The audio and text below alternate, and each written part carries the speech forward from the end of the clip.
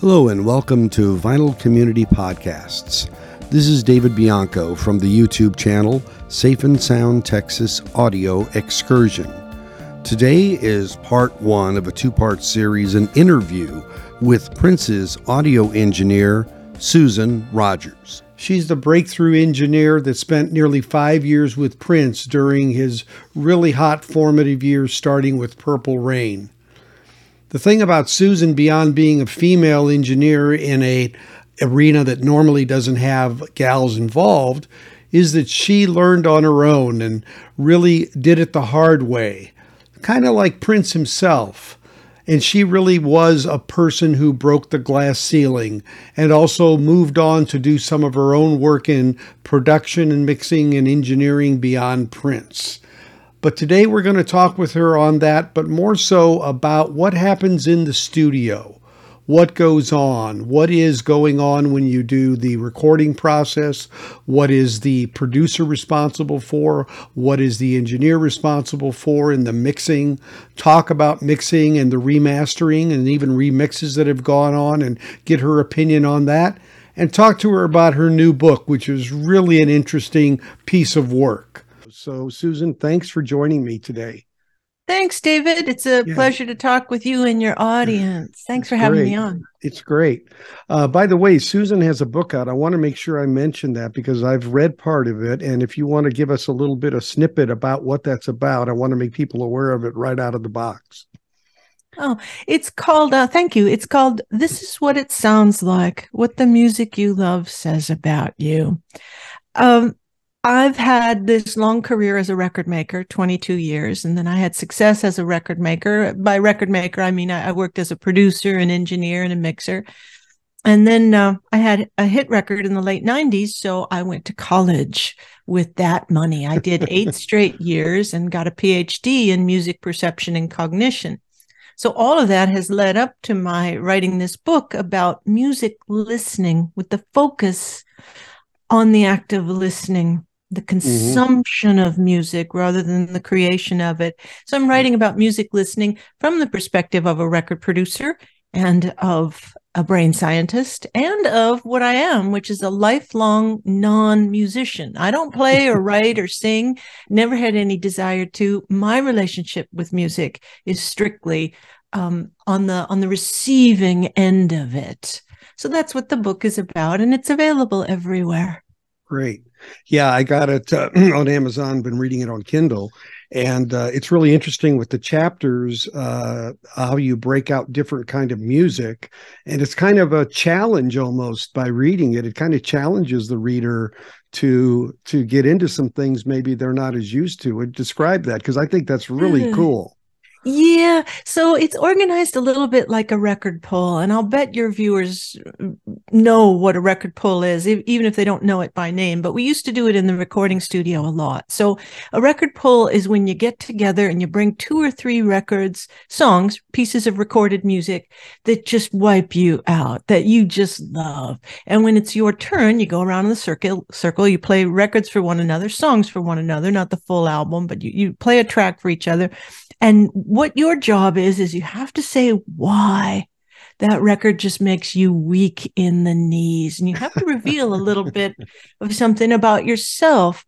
It's an intimate form of sharing, because when we listen to music, what happens up here in this private place in our brains, it's private to us. We could talk about the neurobiology of that if you were interested. But when we listen to music, it activates circuits that are involved in our self-awareness and our self-identity and our self-consciousness. So when you are sharing with someone and describing, this is the record that just kills me, and here's what it does, here's what I'm listening for, here are the parts that make me crazy, you're sharing a private part of your psyche. And when they do that for you, you're getting to know your friends better. And you're also getting turned on to new music that you might not have liked otherwise. I did not structure this book to be a vehicle for the music that I love best. Some of the records I talk about are records I love. Others are records that I don't. It's not about me and my taste. Right. It's about the listener and their taste. Right. Yeah, so it's about the broad expanse that's out there and kind of what does trigger us one way or the other. Yeah. Um, yeah, I had a recent interesting experience in that arena, and that is I'm a big fan of ELO and Jeff Lynne, with Mm. all the work he's done. And I think we all know, their hits and their albums that were big and everything. But his first album when he came back in like 2001 was called Zoom, and it's a very not well known album. And they didn't make many. I have one, and I think it's worth like $600 Wow. because they didn't make many. And it is on Wow. CD, but it didn't sell very well. But when I listened to like the first 8 of 12 songs on there, they were like so categorically perfect. Jeff Lynne, it was kind of like he had pent up inside, I think, all of that for those years when he wasn't making it. Wow. And it's just perfect. The writing, the music, it just kind of embodied his whole works up to then. Right. And it just, I don't know, it just hit me in a way. It was like, wow. And so few people know about that album, you Well, know. that's mysterious because it sounds like it should have been better received. What was it about that record that connected with you? What did you love about it so much? It just the warmth of the melodies were so engaging, and they caught Um, me, and the bridges, and just little pieces of music that just kind of patterns that just yeah. were repeated and just had a warmth and like it was almost like, I mean, some of the songs, I say it's like a love letter. It was almost like getting back Jeff Lynne from the grave, almost, in the musical grave. I think Mm-hmm. part of it was just the longing Mm-hmm. for having him back, and Interesting. yeah, and it just, I don't know. And I think it's one of those albums I take it and I go, because I used to be in radio years ago. I could look at that album. I said I could pull 6 singles off this That's easily. wild. That's Now, wild. now, whether they Yeah. would be good in 2001 with the way music changes, Yeah. they would have been good in the 70s and 80s when they Huh. were big, but would Okay. they be big? I mean, you listen, I don't know. One thing I do, I listen to songs from the, oldies, right? And I Mm-hmm. think to myself, would they ever be popular today? It's probably like, heck no. I don't think they would, really. It's a funny thing, and it's been on my mind lately, that notion of timelessness and what it is about a piece of recorded music that makes it, that time stamps it with the sounds of the era versus being rather timeless. But to say something about Jeff Lynne, the thing about him is he had one of the most distinct sonic signatures in all of music. Oh, You can recognize a Jeff Lynne production. production, So yeah, Petty. Yeah. I mean, George Harrison. the Yeah. stylistic elements of a Jeff Lynne record would be something that would be easily Right. categorized. So that's a great segue, because one of the first things I wanted to ask about was, so let's talk about the differences between a producer and an engineer and all. So let's just start as a producer, Mm-hmm. because what the role is, and you had experience in that. Now you're the big one that was it Bare Naked Ladies that you had the Mm-hmm. That big. was a big successful commercial hit. Yeah. So that was the one that funded your college. Mm-hmm. So Yeah. so your college was funded by Bare Naked Ladies. Okay, It we can say truly this. was. I dedicated my doctoral thesis to them because they made it possible. It was the success that we had with that record that made it possible for me to quit my job and go to college. And I entered college as a freshman, so I had to start from the Yeah. ground up. And at what age Uh, was that? I was 44. Okay, Yeah, I thought, yeah. yeah, and So I yeah, loved it. I know It, it's well, great. a producer is a little bit analogous to a director on a movie. So a Okay, producer is, we say, responsible for the behavior of people on a record, whereas the engineer is responsible for the behavior of equipment.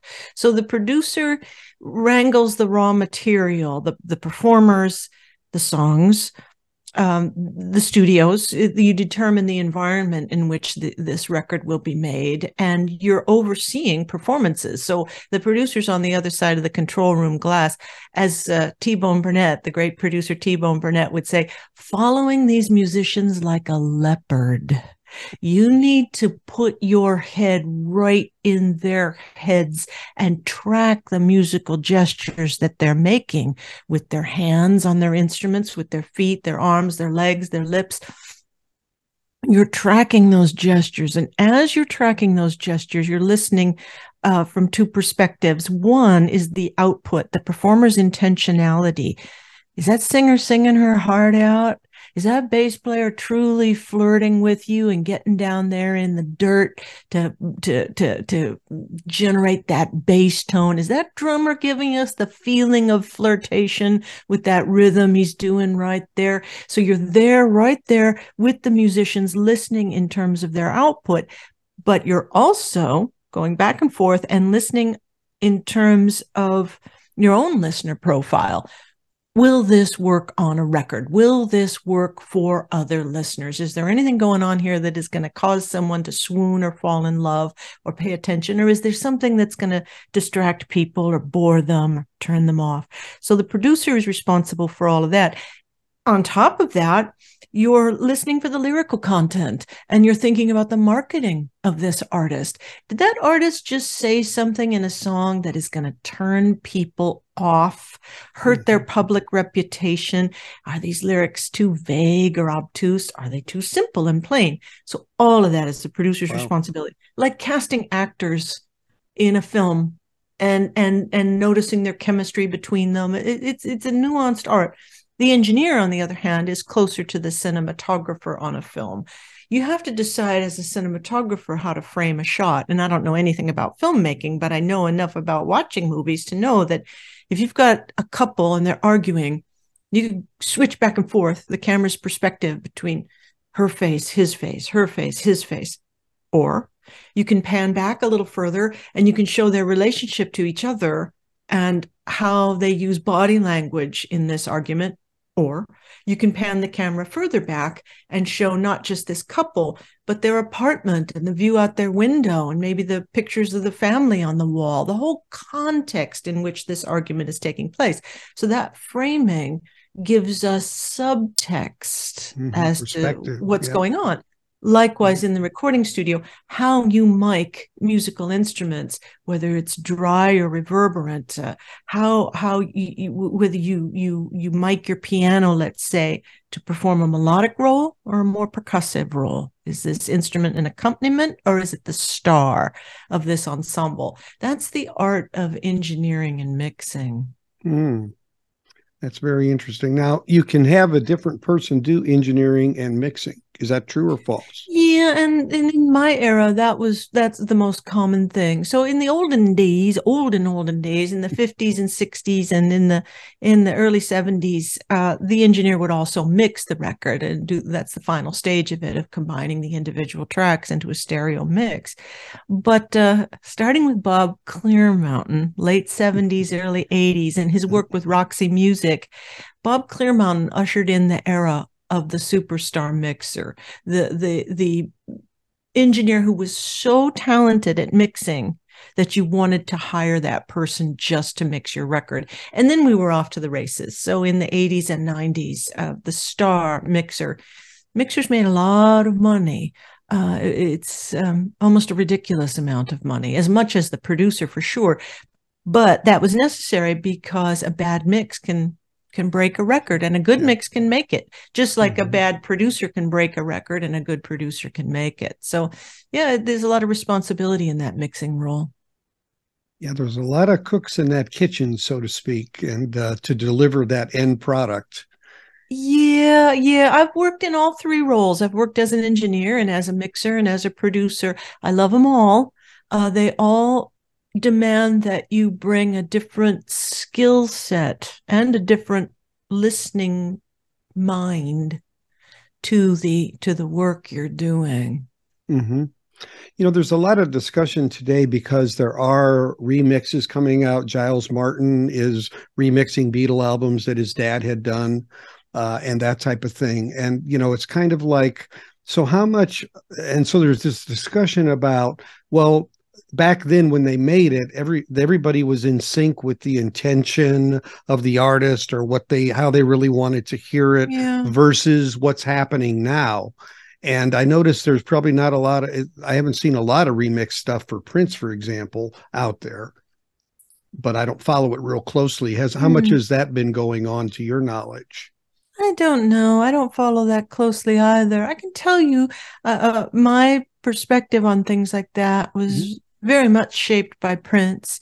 And I'm not a big fan of remixing. I don't like the idea of it. I myself wouldn't want to. I wouldn't want to tackle it unless the artist specifically requested it. The reason I feel that way is in a certain way, it almost kind of diminishes the art form. I mean, what would it be like to just say, I think I want to remake The Godfather or Apocalypse Now or one of those films. I want to remake that movie. The implication is, I don't think they quite got it right the first time. I think I could do a better job. I'm going to make this movie what I want it to be. Or I think I'll rewrite, I don't know, some great novel or whatever. Really? Seriously? Redo a painting, right? Redo a Yeah, painting. yeah, let's go to redo Van Gogh's right. Starry Night. I don't know. I don't know why we should be so dismissive of music. Of course, a pop song 3 minutes long is somewhat disposable, but is it really? Is it really? Should we have that attitude toward it? I personally don't. Yeah. Yeah, and I think these, frankly, some of them are because of the limits of being like a 4-track originally. And now they used actually some of the Peter Jackson digital technology to extrapolate some of that sound a little more. But it's really, I don't know. I just, plus for me, having listened to it from the day it came out, you kind of have this, this picture in your brain. Yeah. And I really just, it's interesting, but it's not my go-to. You know what I mean? Yeah. I've said this for a long time, but when we're in the recording studio, we're simultaneously making two kinds of objects. You're making a musical object and you're making a sonic object. Listeners don't go, or they didn't go in my era, into record stores to buy sounds. They went into record stores to buy music. The sound is always subservient to the musical ideas, or it should be anyway. I learned that from Prince. It's the music that dominates, and the sounds are just along for the ride, basically, which worked out well for me in my career because I was just learning how to be an engineer when I was with him. But folks who want to take a 4-track where maybe the drums and the bass are all on one track and separate it out, what they're saying is that we're not modifying the music here. What we'd like to do is modify the sound.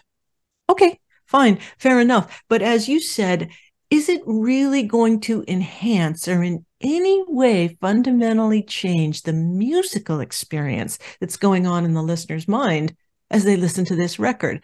I don't know. I've always been a servant of music more than a servant of sound. Yeah. Yeah, and it's funny that, in some ways now, beyond not remixing but remastering, where they remaster, sometimes the nuance of the capability of drawing out maybe a little bit more out of what was there originally and not changing it is auditorily pleasing. Because it's a little cleaner, but it really isn't fundamentally restructured in any way whatsoever. It's just you saying, I hear congas. I didn't hear. Yeah. So it's kind of like putting on a better set of ears or whatever. In fairness to the trained musicians out there, I've been reading about this recently, the difference between the listening modalities, shall we say, of a trained musician versus a non-musician like me. So when we have musical training, years of musical training, we have a capacity to listen analytically, to break down chords into their component pitches, and to hear subtle differences in sounds that will kind of go over the head of untrained listeners. So this is shown in fMRI studies of the brain that when trained musicians listen to music, they're using more analytical and actually more motor action-based circuitry when they listen to music. They're imagining what it's like to play that. Right. And that certainly could be enhanced when you can hear more detail on a record. For non-musicians, we're more likely to activate circuits that are involved with self-awareness and self-consciousness, mind-wandering, self-imagery. We're not doing that detailed analysis of a record. We're doing more synthetic listening to the global whole. These are all equally satisfying and rewarding. They're just slightly different. So for me to be dismissive of an audiophile recording or a remix or something that enhances the imagery of it is pretty unfair of me. I mean, there are people who are perceiving real differences there, and it improves the experience for them. Yeah, I mean, a good one, one that is done well, like they just started to do the Mm, Steely Dan catalog. I mean, it really brings about a totally enhanced appreciation yeah. for the musicianship and the workmanship of everybody. I mean, I Mm, was looking at like Steely Dan's Gaucho. I was looking at the credits. There's like six women engineers on that thing.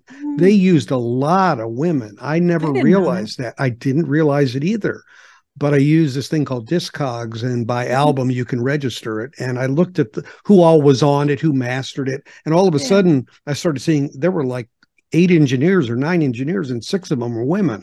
And I that's thought that is nice. so cool because that was back in the 80s, It was obviously. hard to Yeah. do in those days. There just weren't that many of us. No, but they were look. I think those guys, Fagan and Becker, they were, musically, they really were very nuanced, I guess I would Hmm. say. Hmm. Yeah, And I think yeah. they were probably in their approach. They wanted to take new approaches and respect the musical aspect of it or the musicality of it.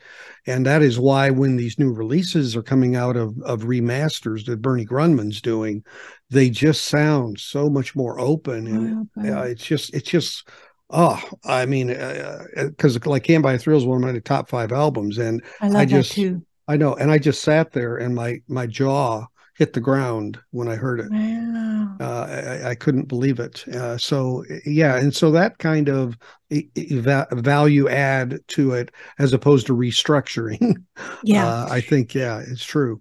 The book I've written about the book I've written describes the listener profile, and it describes at least 7 ways in which we can get a dopaminergic response, a neural treat. We can get a treat from music listening. And this is why most of us have a very eclectic record collection. Sometimes you want to listen for the treat of rhythm, and other times you want to listen for the treat of musical perfection, shall we say, virtuoso performance. And sometimes it's the treat of arranging or writing or style. All of us have different ways in which we can be rewarded from music listening. So yeah, those.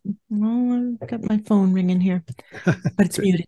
You know those we know those Steely Dan records. Musically, we know how they go. We know the lyrics. We know the parts. We can anticipate the changes Hmm. that are going to come up. So you're listening to a remastered record not because you want to hear something new in the music. You want to hear something new in the intricate details of that music, and Hmm. that's a path to a reward in your brain. It Oh feels yeah. good.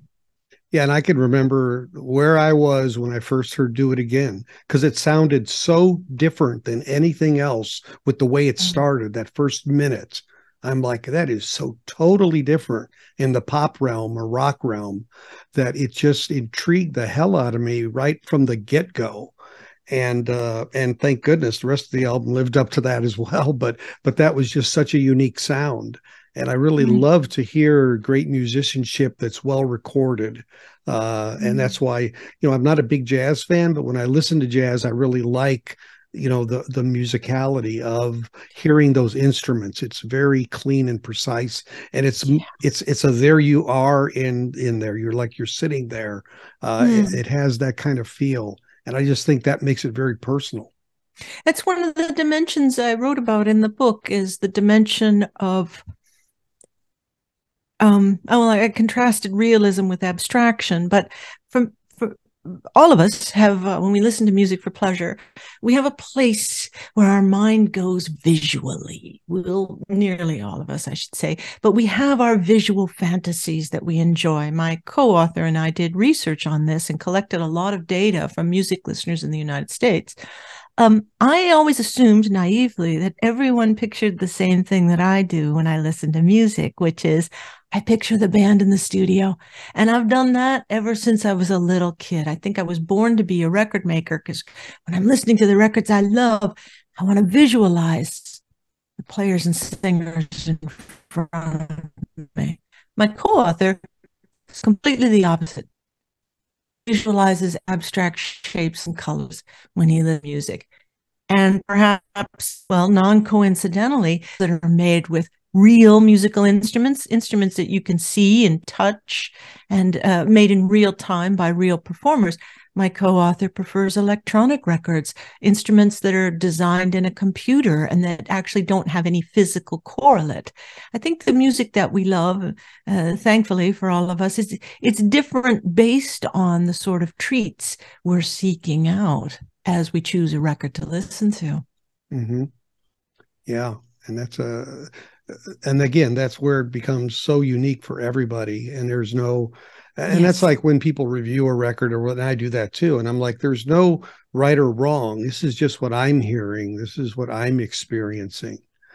Because there are two people can hear the same record and have a different experience fully. And that happens Very a lot. true. I always taught my students never to be a music snob, because when someone likes something that you don't like, all they're saying, this works for me. And it's the same in this sense as food or fashion. Your favorite foods may be very different than mine, and who cares?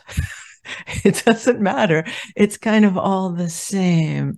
And the same thing with fashion. I mean, some of us are conservative and some of us have more bold, eclectic taste. You're just saying, for me, functionally, this works. It's the same thing with music. Yeah. So in the realm of actually then being in the studio, and let's say once we've got the work to a point where we say, yeah, those are good takes, and we're going to start to put this together, from a mixing standpoint. I've always been intrigued with what's involved with the decision making of, what will be in center, what will be left or right, what will be predominant or less predominant in the sound. How does that work? This is a little bit like a couple of other art forms. It's a little bit like casting a play, casting and staging a play. And it's also a little bit like a painting. But let's take the play. So let's say you've got a script for your play, and you've got actors in this play. Now, this play can be an ensemble piece. I saw years ago on Broadway the front page, and that's definitely an ensemble piece. So you got a dozen actors, and 10 of them have equally equivalent roles. Sometimes in music, your players are part of an ensemble. There's no one star in this ensemble. Let's say I was listening to Eddie Palmieri recently. There's no one star. What is great about this work is the interaction of all of them. In that case, you're going to light your stage from front to back and side to side, such that each actor can capture our attention. Other plays are everything from one-man shows to basically a star with a co-star, and then there's just bit players around the sides. So you're lighting the performance to draw the viewer's attention to the main characters. It's the same thing in making a record. Some pieces are very singer-songwriter dominated, and I want the listener to really pay attention to these words. In a Bob Dylan record, that's what you want to do. You're framing that vocal. But in another kind of record, you might not be. Now, in order to frame a Bob Dylan vocal, the most important instrument is probably going to be his rhythm guitar, because he's establishing the chord progression and the basic rhythm. So we want to frame Bob foremost, his lyrics, secondly, his acoustic guitar, and then the other things around him are merely adding color and a frame around where we want our spotlight of attention. Working with Prince, however, Prince could not have been more different. Prince once said in the studio, he said, in theory, any instrument on a record should be capable of being the loudest thing in the mix. That was Prince's philosophy of music. He did not do singer-songwriter type stuff, certainly not in the 80s when I was with him. He loved bands, and he loved the idea of a lot of great players getting together and showing off their skills on various instruments. On a Prince record, you didn't just frame his vocal. You couldn't frame anything. You had to let the whole ensemble shine shine. So in part, it's a philosophy of where you want your listeners' attention to go and what rewards you believe they might be seeking from listening to this particular record. Well, to say that Prince was a unique talent is a severe understatement. But beyond his raw talent, his ability to find others who had inbred capabilities and passions toward music and give them opportunities and bring them up in the industry, like Susan Rogers, is very inspiring, and it shows how much he had impact well beyond the microphone. And beyond her career with Prince, we're going to learn in part 2 of our series what she did later in her career and what she's doing now. So join me next time for part 2 here on our Vinyl Community Podcasts.